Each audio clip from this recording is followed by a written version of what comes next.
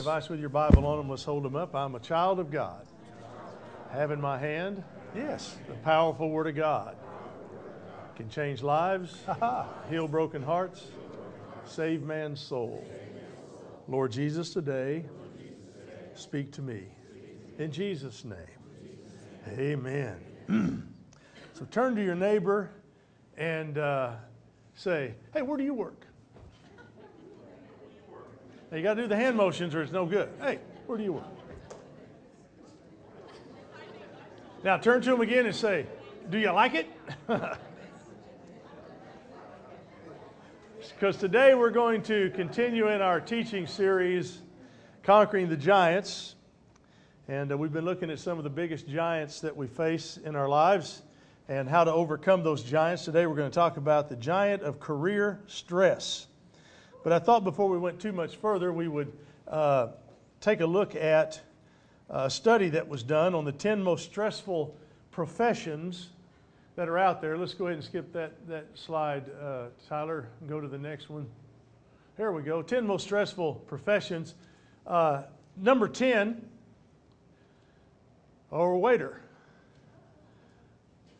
Any of you waiters? I've been waiting for a long time. No, that's not what I'm talking about.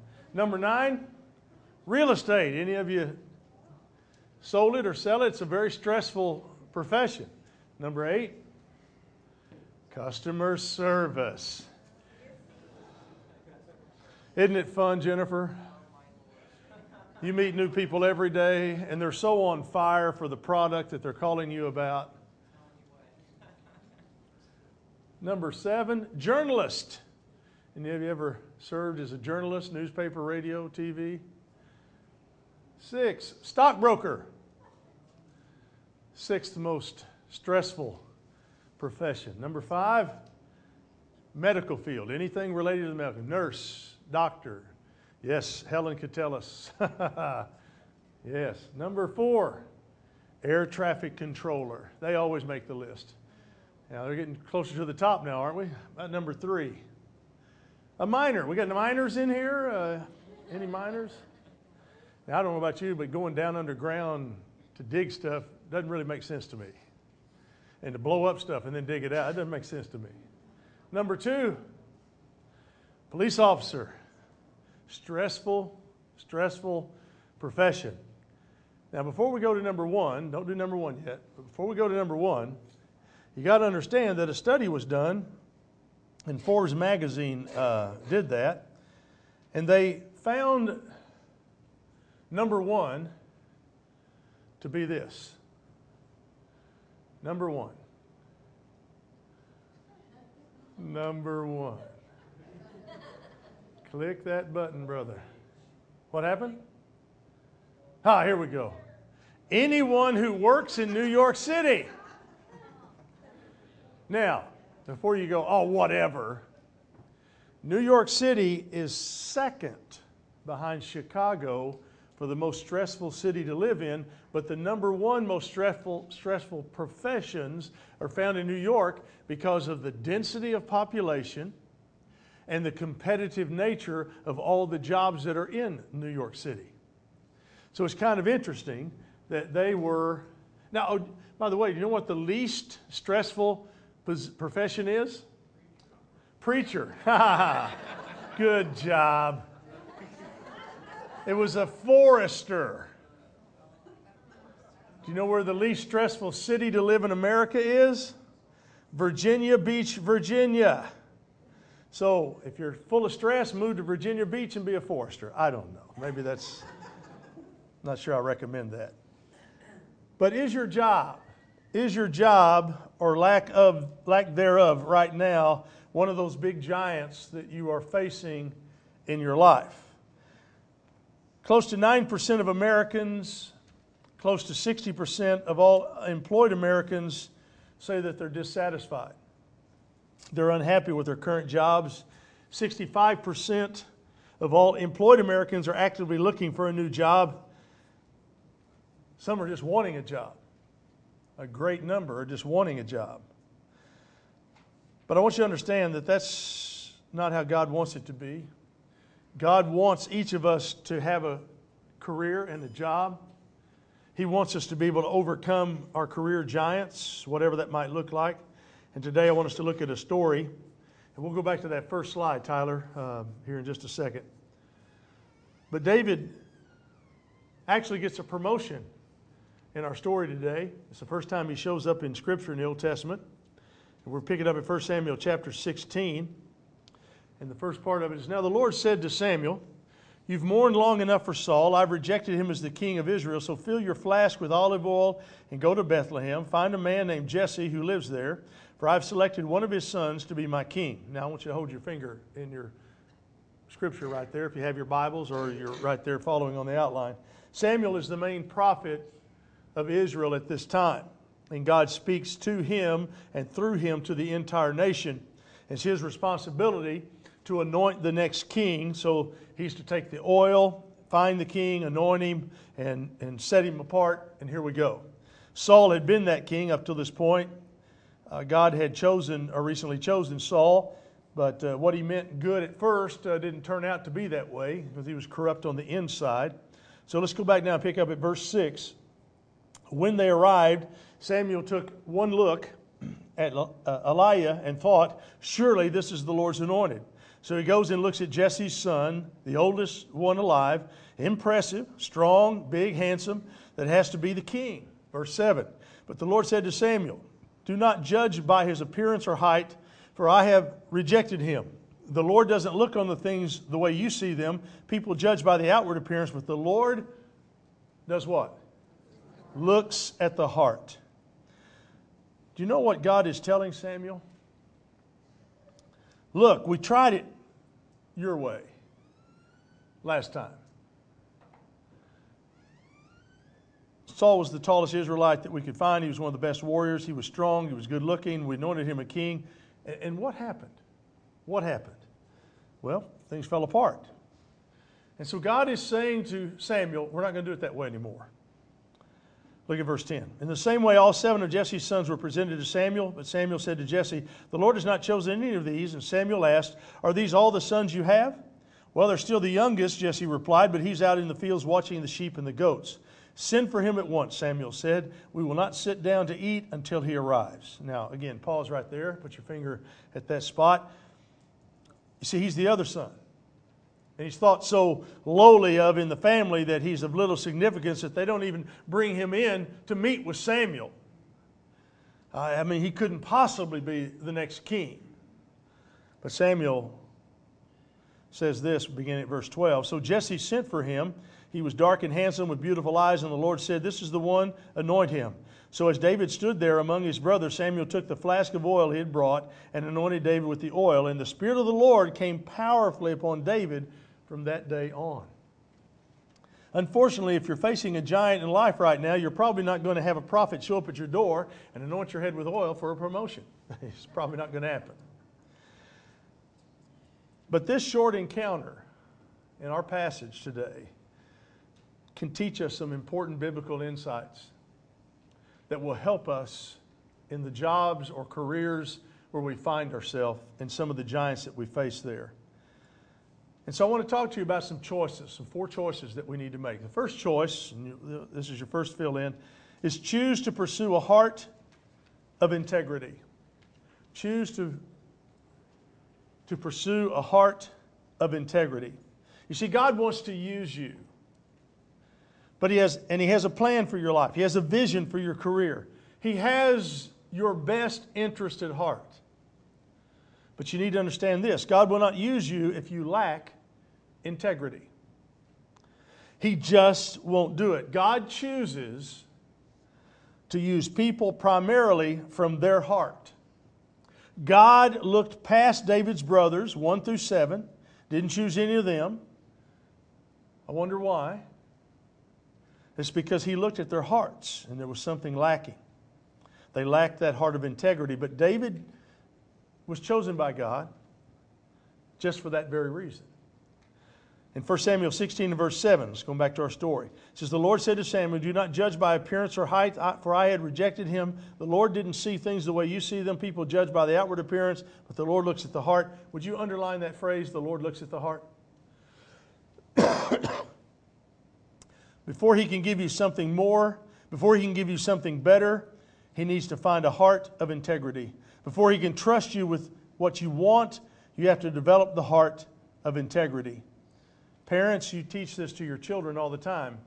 They just don't know that that's what you're doing. You're trying to get them to be people of integrity. In other words, if they say something, they'll do what they say. Their word means something. We live in a culture today that if you say it, doesn't mean that you're going to do it.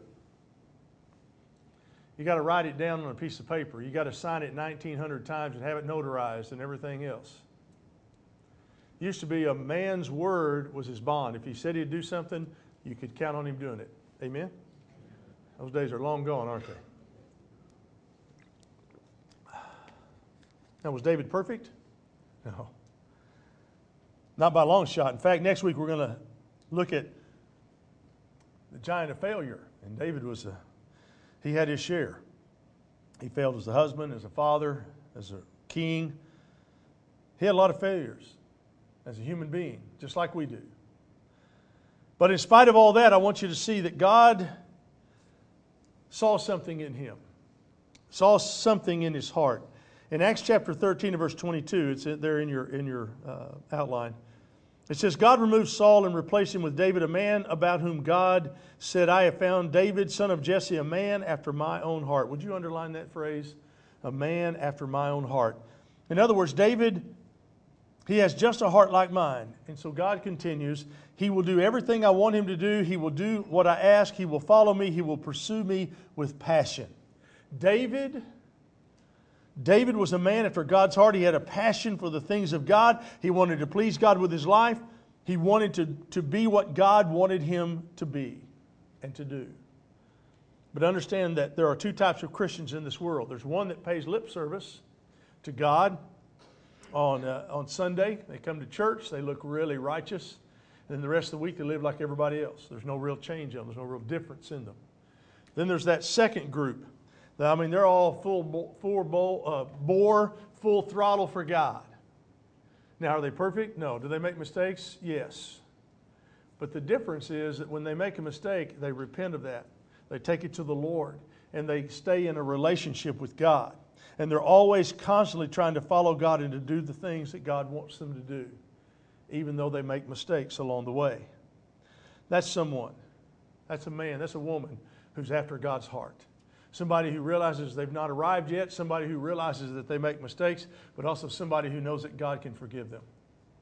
That's the kind of heart that God's looking for.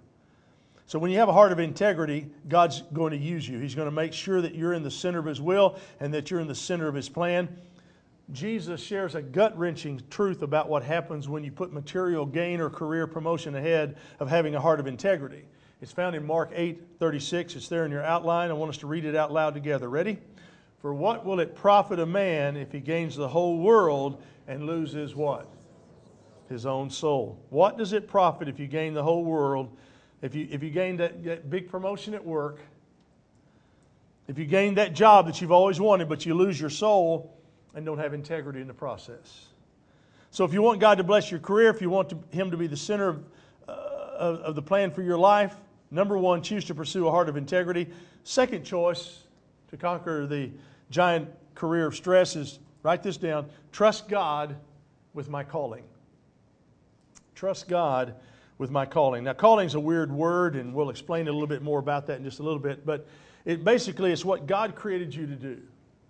That's God's calling in your life. It's what God created you to do. So you have to trust God with your calling, with life's purpose, with life's work, because he created you for it. Now, David pursued God with a heart of integrity, and God called him to be king. But I want you to look back to our story in 1 Samuel 16, pick it up at verse 12, where it says, And the Lord said, This is the one, anoint him. So as David stood there among his brothers, Samuel took the flask of olive oil he had brought and anointed David with the oil. And the Spirit of the Lord came powerfully upon David from that day on. Two eternal truths I want you to see from that passage. The first one is that God sees things that we can't see. God sees things that we can't see. He sees things in others that we can't see in them. He even more importantly, he sees stuff in us that we can't even see in ourselves. God sees it, we don't. David was a shepherd boy. Why would God choose him to be king? Why wouldn't he look for a warrior? Well, he had had a warrior. He had chosen Saul, and we know how that all played out. So did you ever think of maybe God didn't want a warrior king? Maybe God wanted a shepherd king. Maybe God wanted a king that would love his people and would guide them and shepherd them as a shepherd did. Maybe God saw something in David that no one else could see.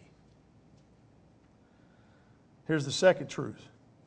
We are happiest and we're most fulfilled when we're in the center of God's will for our life, no matter what that will is, even if it's something different than we had planned, even if it's something different than we had envisioned. I can't imagine my life at this point doing something different than what I do now.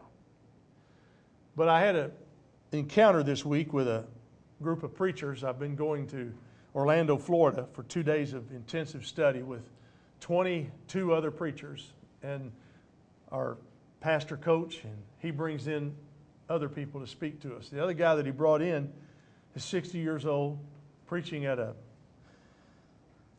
huge church. They had 27,000 on Easter Sunday.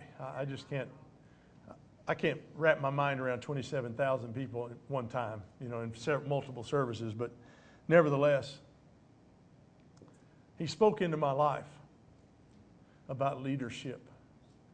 He said, leadership is anticipation. Leadership is action. Leadership doesn't just sit back and hope and wait. Leadership takes the first step. And that's the God that I know. God is always taking the first step toward me, towards you. He wants to bring the best into our life. He wants to fulfill the calling that He has for us. Now, let's talk about that. Let's define that. I've got that there on your outline. Here's the blanks. My calling is where my gifts and passions intersect with God's purpose. My calling is where my gifts and passions intersect with God's purpose. As I listened to Steve Stroop this week talk about, he said, I'm not ever going to retire. He said, where is that in the Bible, by the way? He said, when does the Bible say that anybody got to retire? He said, they don't. They die. He said, so you're going to work till you die. He said, if you're smart, you will. You'll work till you die. He said, the great thing is find something you enjoy doing and be able to work at that. And of course, he said, I'm a preacher and that's all I've known to do. And he said, I enjoy doing it. And boy, that was resonating in me. I love doing what I do. I love that you let me do it. That you keep coming back week in and week out. I've listened to my sermons. I don't know why you keep coming back. But I'm grateful that you do. I think you come back in anticipation. Maybe He's going to give us a good one this week. I'm not sure. But see, your calling is where God takes your gifts, the things that you're good at, and the things that, and He takes your passions, the things you have that makes your heart sing and you get excited about, and He uses those to produce His purpose in us. And His purpose means that it will always be the way that shows His love to other people, that draws others closer to Him. That's His purpose in each of us. But here's what most of us miss. And I think not understanding this next point is the cause of more frustration than we need to have in our life and why we miss God's plan for our lives. Your calling is not necessarily the same as your job or your career. Your calling may not be the same as your job or your career. Sometimes God blesses you with a good job that allows you to pay the bills. It allows you to pay the bills and live in the city that you can pursue your calling outside your job. So you can pursue your calling, use your gifts, your passions to pursue God's purpose within the church. But you need to understand this. There will never be the perfect job. Work will always be difficult. Work will never be completely fun. That's why they pay you. You would not do what you do to be paid to do if you thought it was fun. That's why they pay you, to come and show up and do the job. Now, if you can combine something you enjoy doing with being paid to do it, hey, that's a plus. Amen? Now, if you work at the sewer plant, it's hard to get excited about going to work every day. I did that as a summer job. The hardest part of that job was eating lunch the first day. It was hard to eat lunch at the sewer plant because we couldn't leave the plant. We could be outside, but there was just a certain air about itself. My mayonnaise sandwich just didn't quite taste the same.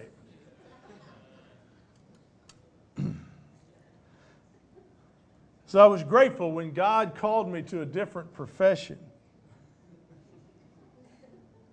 But I want you to understand this. There are people who are saying no to job opportunities because they believe it's not what God wants them to do. That's not exactly where my passion is. No, I'm just going to wait. So they'll be unemployed. They won't work because they'll wait for that right one to come. When God may be wanting you to do the little things well so that He can give you something bigger later. I don't know. But something for you to consider. Because it's easier, they think, to remain unemployed than to be in a job that's just no fun for them. There's a lot of people looking for work. And they would love to work. So if you have a job and you're fortunate to have a job, do that job with excellence. Do that job with excellence. Sometimes God will provide a job that isn't your calling so you can pursue God's call outside your job. I know doctors who do mission work. The passion they have is to do mission work. In fact, we've saddled up with one here in Jinx as a church. Dr. Tom Vanderpool goes every year down to the Jamaican Islands to take eye care to children in schools there. He's worked out a relationship with the people in the school and the government, and they allow him to come in, and he goes in and he does the exams, and then he gets back and he purchases the glasses. And these are old frames, by the way. He showed me some of the frames. They were these, those big old ones they used to use years ago. It didn't matter because these kids can't see until Tom puts these glasses on. So then he comes back, puts the glasses together, and then takes them back and fits them on the kids and some adults, but mainly children. And they, for the first time in their lives, can actually see and read things in school where they couldn't before because they couldn't see. We take those things for granted, don't we? Well, you need a pair of glasses, we just go get them. Well, they don't have that option there, but now they do. And we're part of that team. It didn't cost us a thing as a church. We're just part of His team. He wanted a team that would pray for him and help him and guide him and be here to ask questions. And so that's what we do. And that's exciting. But sometimes God will provide that job that isn't your calling so you can pursue God's call outside your job, which leads us to the third choice. And that third choice is choose to do what is in front of me today and do it well. Do it well. The question here is, what opportunity has God put in front of you today? Maybe it's the job you already have, even though it's not ideal, it's not your dream job. Or maybe it's a new job, but it isn't what you hoped for. Maybe it doesn't pay as much as you had hoped. Or it's not something that you have great passion for, but maybe it's a gift from God. I always believe that if I get an opportunity, take it. Take the opportunity. Work hard, prove yourself, and then you see what happens. But don't whine and complain because this, and this. It's important that we take every opportunity that God puts in front of us. Let's go back to our story. 1 Samuel 16:11. Then Samuel asked of the father, "Are these all your sons?" And Jesse says, "Well, there's the youngest. He's still out in the fields watching the sheep and the goats." Now, what was David doing when Samuel showed up in Bethlehem to look for a king? What was he doing? He was keeping the sheep and the goats, right? It's not a very romantic job. It's not high level. Menial at best. Youngest brothers do that because that's just what younger brothers get handed down to do. But I want you to get this, and I don't want you to miss it. He was being faithful with the small job he had, and because of that, God brought him something bigger. Now, what were David's brothers doing? It's a good question. I mean, they were sitting in the house. They weren't out working the crops. They weren't out working the field. They weren't out working the sheep or the goats. They weren't off on war. I mean, what were they doing? They were just sitting around. They were sitting around waiting for the better opportunity to come along. And God rejected all of them because He didn't see a heart of integrity in any of them. But He did in the younger brother who's out tending the sheep and the goats. You ever phoned in something? In other words, you were given a task you thought it was beneath you to do. So you kind of phoned it in. You just kind of blew it off. You did it, but it just, yeah. Why didn't we do it with excellence? Why don't we do it with excellence? Why don't we put all of our energies behind it? Why don't we make it look good? Why don't we make it look like it should? Why don't we produce the way we should? We give it little effort. We don't even try. We phone it in. But Jesus is teaching us that that's not how it works. Jesus teaches that if you're faithful in a few things, God will bless you with more. He also teaches if you can't be faithful with little things, why would God trust you with something more? Why would He bring a big blessing into your life if you're not faithful in the small things that you have? I remember when Corey was fired from working at Wells Fargo, and the tears in his eyes, and my tears, watching my son hurt. He said, "Dad, I didn't do anything wrong." I said, "I know, son. Sometimes you lose your job when you don't even do anything wrong." And that's what happened to him. Others were doing things wrong, but he was the manager, and so they thought he was supposed to know, and how could he know anyway? I said, "Well, you just watch, see if God didn't bring a blessing." And 4 weeks later, God brought a blessing in his life. And that blessing has continued in his life on right up the middle. My son Jeff, working in church, and just wasn't working out. And so he left that church. And he said, "Dad, I don't know what I'm going to do." I said, God will provide.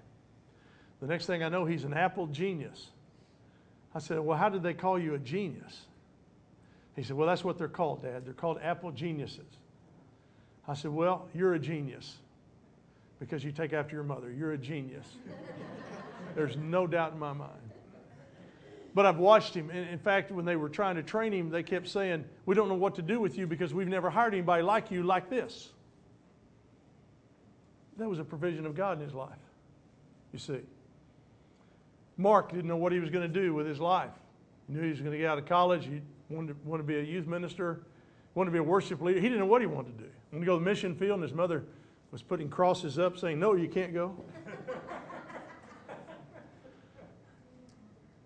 He ended up being a youth minister in a church right there in Dallas, meeting on the same campus where we went to college. Met his wife, married, doing graduate work. He's getting his graduate degree in worship. I thought, okay, sounds good. Worship theology. I thought, man, that's going to take you a long way. It's like being a librarian, isn't it? It takes you a long way. But the point is, do the little things well. God may have something bigger waiting for you. Are we doing them well? Jesus tells the story in Matthew 25. The master replies, "Good job, you're a good and faithful servant.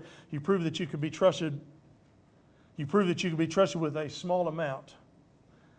Now I'll put you in charge of a large amount. Come and share your master's happiness." You know the story. One didn't do anything, the other two did.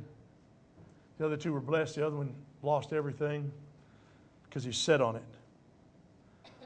Some of you have faith in God, but you lack faithfulness to honor God in your work by doing the little things well. But be the best at the small things. Recognize how small things make a big difference and honor God with them. Ecclesiastes chapter 9, verse 10. Let's read it together. "Whatever presents itself for you to do, do it with all your might." Whatever's in front of you, do it with all your might.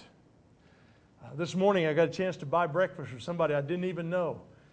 They walked in, they sat down, I looked at them and I thought, I'm buying their breakfast today. I don't know why God prompted me to do that, but I did today, and I feel so great that I did it. And I'm not standing here to brag at you. I just want you to know that look around you.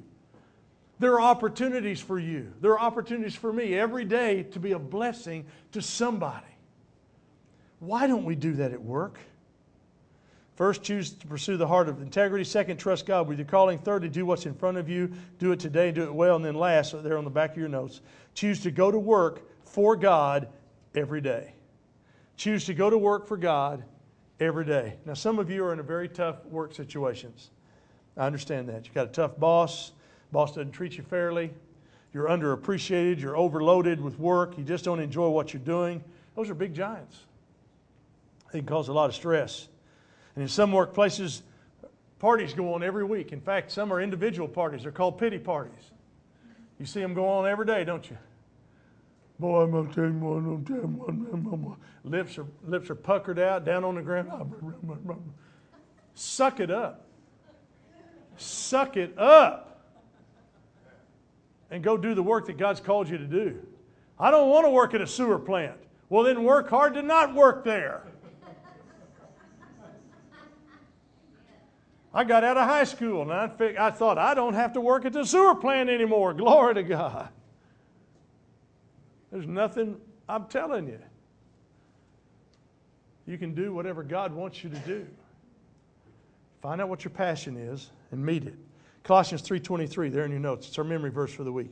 And all the work you're doing, work the best you can. Work as if you're doing it for the Lord, not for people. See, go to work tomorrow morning saying, I'm working for God. I'm working for God. Galatians 1:10, Paul says, am I now trying to win the approval of men or of God? If I were still trying to please men, I would not be a servant of Christ.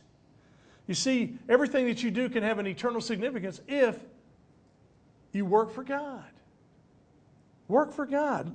In Matthew 22, Jesus gives us the two keys. Jesus replies, you must love the Lord your God with all your heart, with all your soul, with all your mind. First and greatest commandment, and the second is equally as important, love your neighbors yourself.